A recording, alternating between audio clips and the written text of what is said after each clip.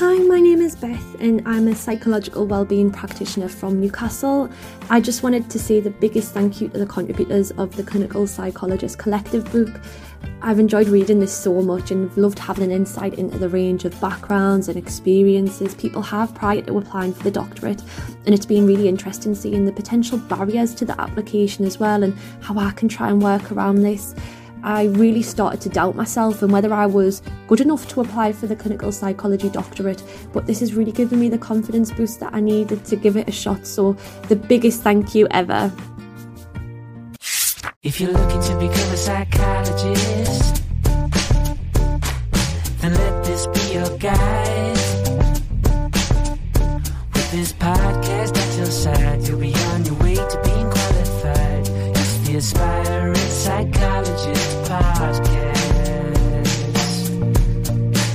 with Dr. Marianne Trent.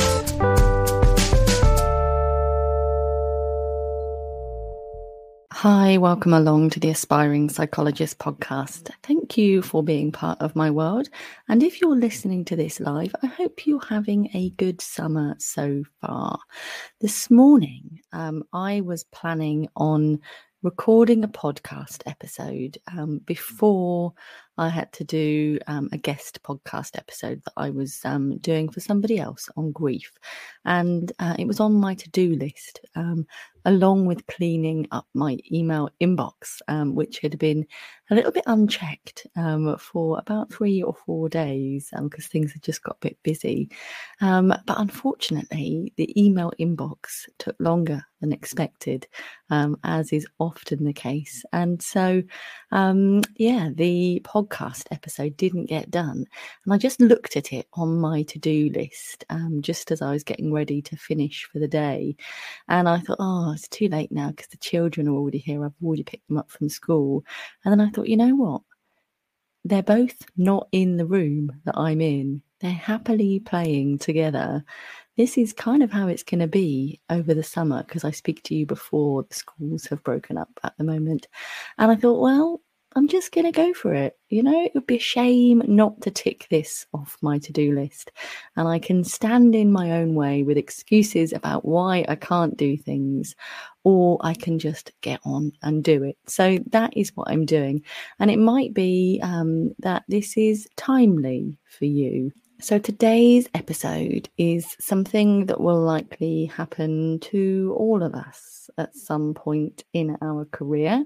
It may even happen at numerous times, numerous points in our career, because it's a really normal part of life. But I think when we work in the profession that we do, it can be easy to get knocked and bumped along the way by people. And what we're talking about today is when things go wrong and when you might feel like quitting and running away and joining the circus and doing something that is so very different to working in the psychology field. And that does happen. When I was an assistant psychologist, somebody jacked it all in and became a personal trainer. They just decided enough of this shenanigans. When I was at St Andrews, somebody quit their forensic qualification route, decided it was no longer for them and went off surfing instead.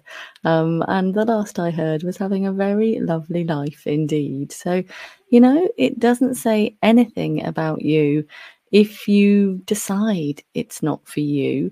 That's okay. But what I'm talking to and who I'm talking to and the eventualities that I'm talking to in this episode are when things happen that make you feel really ouchy. So we're not talking necessarily about, you know, just an underlying sense that this isn't the career for you. Actually, I've changed my mind. We're talking about something that's happened that's led a different part of yourself to feel really hurt, really confused and like running away. So let me give you some examples of where this type of scenario might crop up for you. So it might be that you are in sort of a relevant experience role, and maybe something has happened, perhaps on one of the wards or one of the units that you work in. Maybe there's been an incident and it's making you feel like this isn't going to work out for you, or maybe there's an investigation into the role that all staff members played in whatever the incident might be. And that can lead to lots of our human brains really mulling things over and really trying to make sense of what has happened. And we might have all sorts of complicated human emotions coming up as well. We might have shame and guilt, embarrassment, remorse, regret. And it can feel really ouchy, and there's one school of thought that shame was always supposed to feel ouchy, but that it was supposed to be so uncomfortable that it kept us from doing things that might lead us to experience that shame. So I'm not saying that you should feel ashamed for whatever it is that's going on. I'm just making sense of any shame that you do feel. And please know you can only experience that because of your human brain as well. And you definitely didn't ask to be human. I certainly didn't. We're just making our best way through this world with this incredibly tricky brain that we've got. So another example where this might crop up for you is perhaps within a supervisory relationship within your role. Perhaps there's just a bit of a mismatch. There might be that you're getting feedback about your performance with clients, or your academic writing style, or the way that you speak to the supervisor or your juniors or your seniors, and please know that it might not necessarily be you that the problem is with. We are like really intricate jigsaw puzzles, aren't we? And we can't expect all of the pieces to align all of the time. Sometimes there's going to be bits that don't want to fit, bits that don't want to lie flat, and sometimes we're going to find it more difficult to get things to lie flat with some people compared to to other people, where things just feel more effortless. And as you reflect upon your life, you will be able to think about people that you could happily spend hours in the company of but not talking to. You will be able to think about people that you could happily spend hours talking to in a really engaged, switched on way that feels really academically and just professionally exciting. There will be maybe not even academically, maybe this is just someone in your personal life that you could talk to for hours, but in a way that feels really good.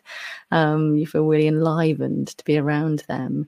Maybe there's other people that you feel like you want to talk more to, kind of out of anxiety. You feel like these silences are uncomfortable, and maybe there's just people who fit in between these parts. Maybe there's people that you just also don't want to spend any time at all with. Perhaps you can imagine really uncomfortable meetings that you've had in the past where staff members just aren't getting on, they're not liking each other. I was watching The Last Dance yesterday, which is not at all about dancing. It's on Netflix, and it is about Michael Jordan in the Chicago Bulls. And they were talking about one of the team who had just, it was episode 2. If you want to know specifically which one I'm talking about, there was a member of the team who just after a while was so kind of cross with his position that he started kind of being quite disparaging about one of the managers, and it made it quite uncomfortable for everybody, really. He'd be shouting things on tour buses, and it just all got really complicated. And we can probably picture relationships like that might have happened in staff teams that you're working with as well. Hopefully you're not the one shouting things at your staff teams, but We can't expect everybody to get along all of the time. And this reminds me of some other stuff, with Cull Mahay in episode 31. We're talking about leadership and change and cultural kind of temperatures of organizations. And if you like this way of thinking, you might find it helpful to listen to that episode as well. So that's Cull Mahay, episode 31. But, if you find yourself being the one who feels like you're being singled out or criticized for some reason, that can feel really, really conflicting. That can feel really, really complicated.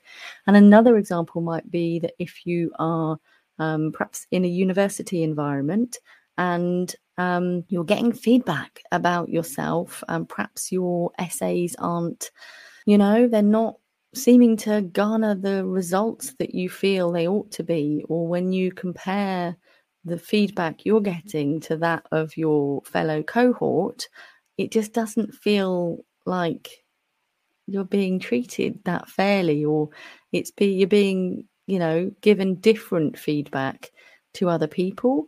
And it might be that because you've got different skills and talents, it might be that, when we spoke to Dr. Deborah Kingston for episode 30, she recognised that she was dyslexic. Well, she didn't recognise it, one of her tutors did.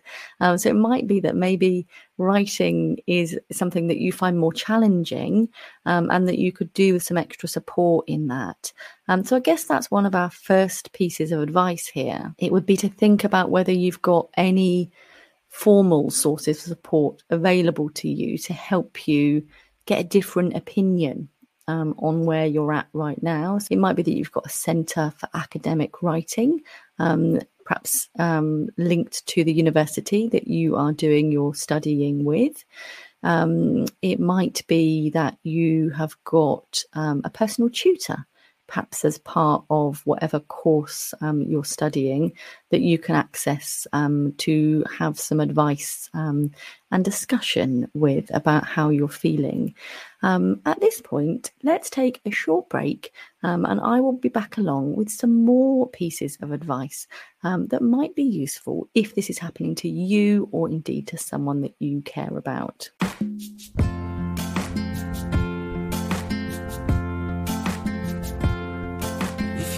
To become a psychologist, then let this be your guide, filled with lessons and experience that will help you get qualified. So come and take a look. It's right here in this book. It's the Clinical Psychologist Collective. It's the Clinical Psychologist Collective.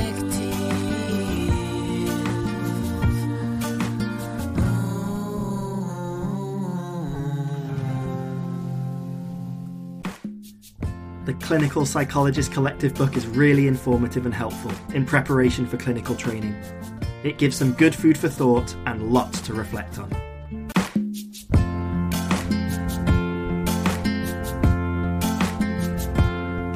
If you're looking to become a psychologist, then let this be your guide, filled with lessons and experience that will help you get qualified.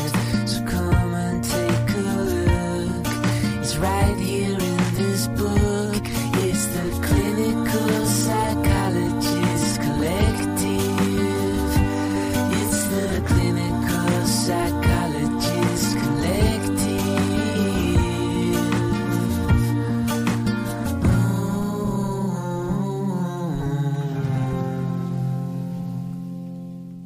Hi, welcome back. So we've been thinking in the first half about the different types of situations that you might encounter that might make you feel a little bit wobbly and like quitting a role or quitting, an entire career.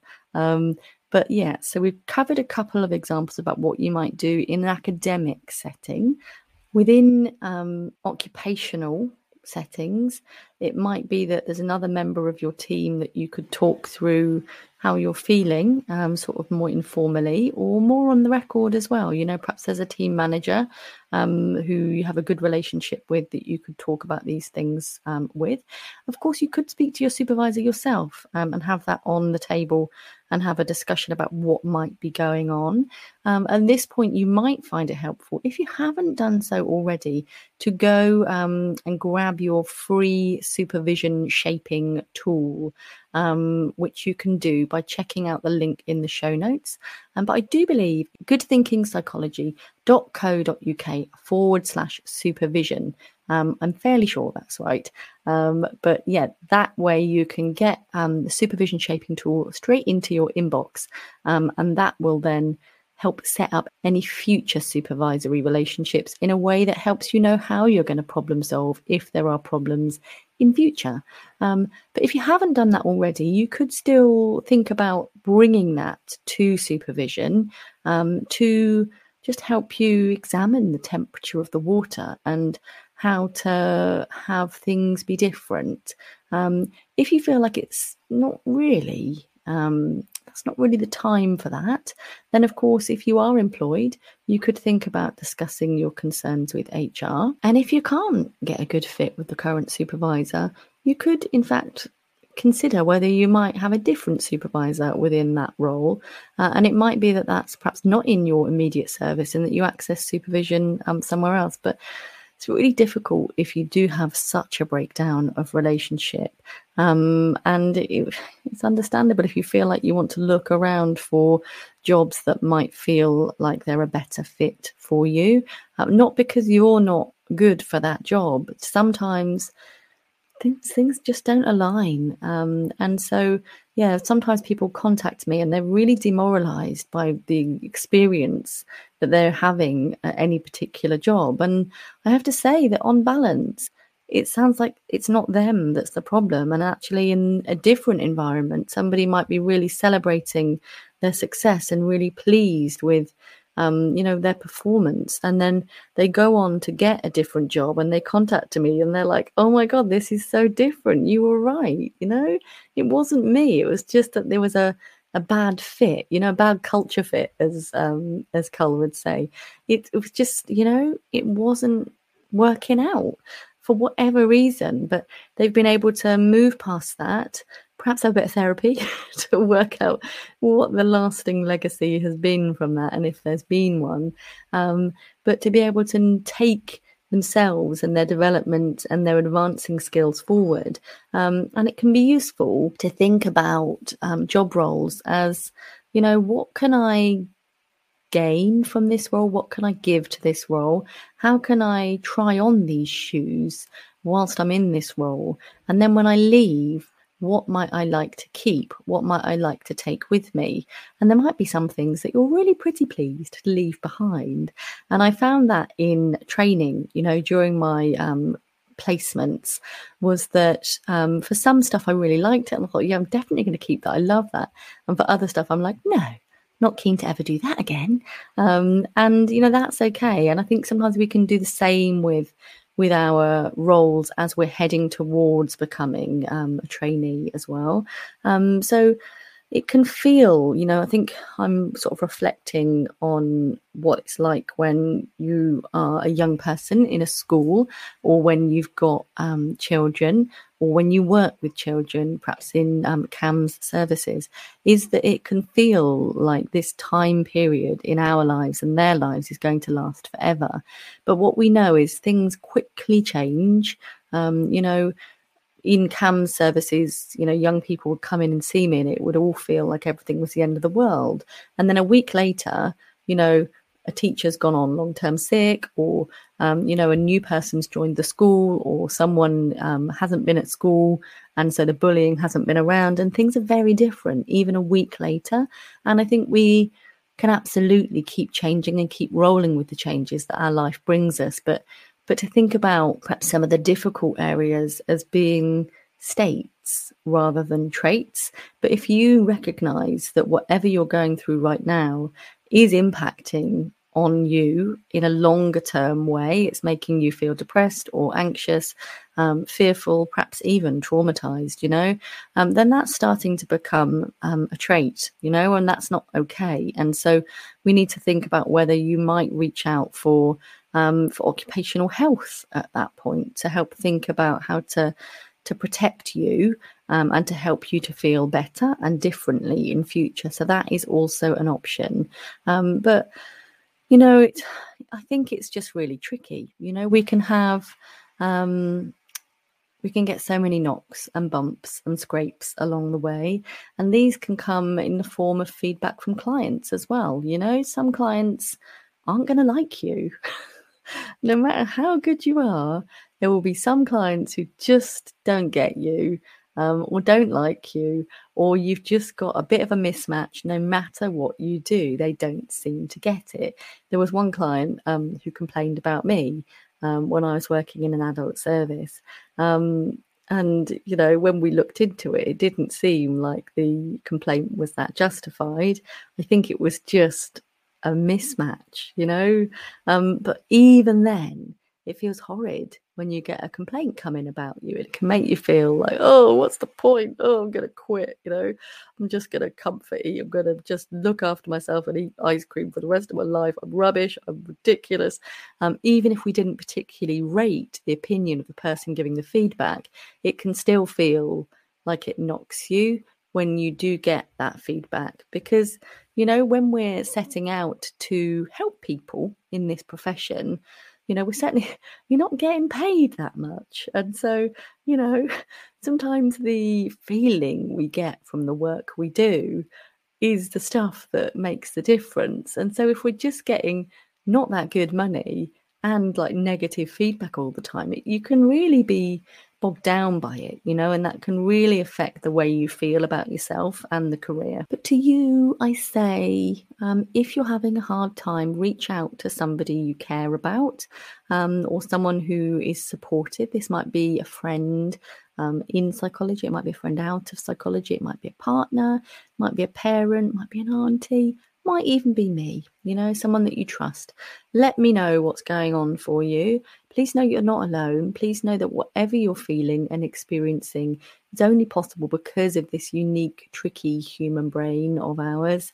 And yeah, you're lovely. You're really striving for this career, and you're not doing this because you think it's going to get you, golden shoes and things one day. You're doing this because you genuinely care about easing distress in other people's lives and helping people understand themselves and the world better and have a different experience. This isn't like a narcissistic career. You're doing this because you genuinely care about other people, and that makes you very special.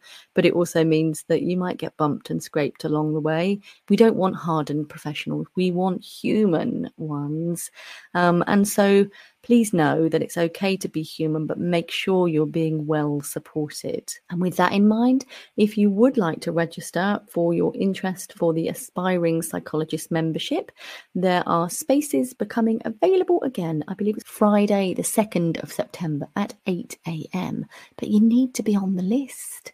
You'll only be able to come on board if you are on the list. So go to the link on my show notes or to the link tree on any of my socials, or if you connect with me on social media. A great place to do that is on Instagram and LinkedIn, where I'm Dr. Marianne Trent for both of those. You will absolutely be able to find information about how you can do that. You might also find it useful to look and read the words of the Clinical Psychologist Collective. But I would love your thoughts on this episode.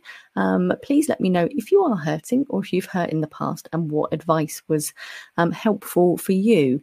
This is probably a good place to tell you about the free Facebook group, which, well, I'm going to let it out there. I haven't created it yet, but I am paving the way for a free Facebook group. So I will make sure that that is up and running by the time this podcast episode lands. So yeah, come along, join the free Facebook group, which as yet doesn't have a name, but I'm fairly sure is going to be called the Aspiring Psychologist Community with Dr. Marianne Trent. So look out for that. come and join and come and discuss your thoughts about today's episode, won't you? Thank you so much for being part of my world. As ever, come and subscribe to YouTube. Come and like and follow the show on Apple or Spotify, wherever you are listening to. Do lots of good things, such as tagging me in socials if you really enjoy an episode, telling other people about it. And I will look forward to catching up with you very soon for our next episode, which will be dropping into your ears from 6 a.m. on Monday. Thank you. And if you found this helpful, I'm really glad. I will speak to you very soon. Take care.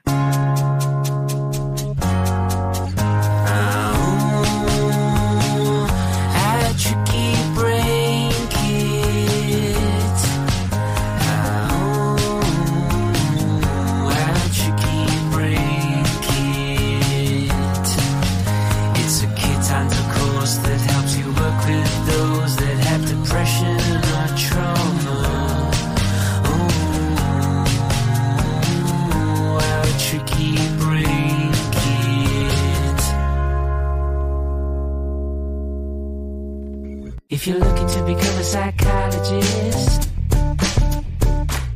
then let this be your guide. With this podcast at your side, you'll be on your way to being qualified. It's the Aspiring Psychologist Podcast with Dr. Marianne Trent.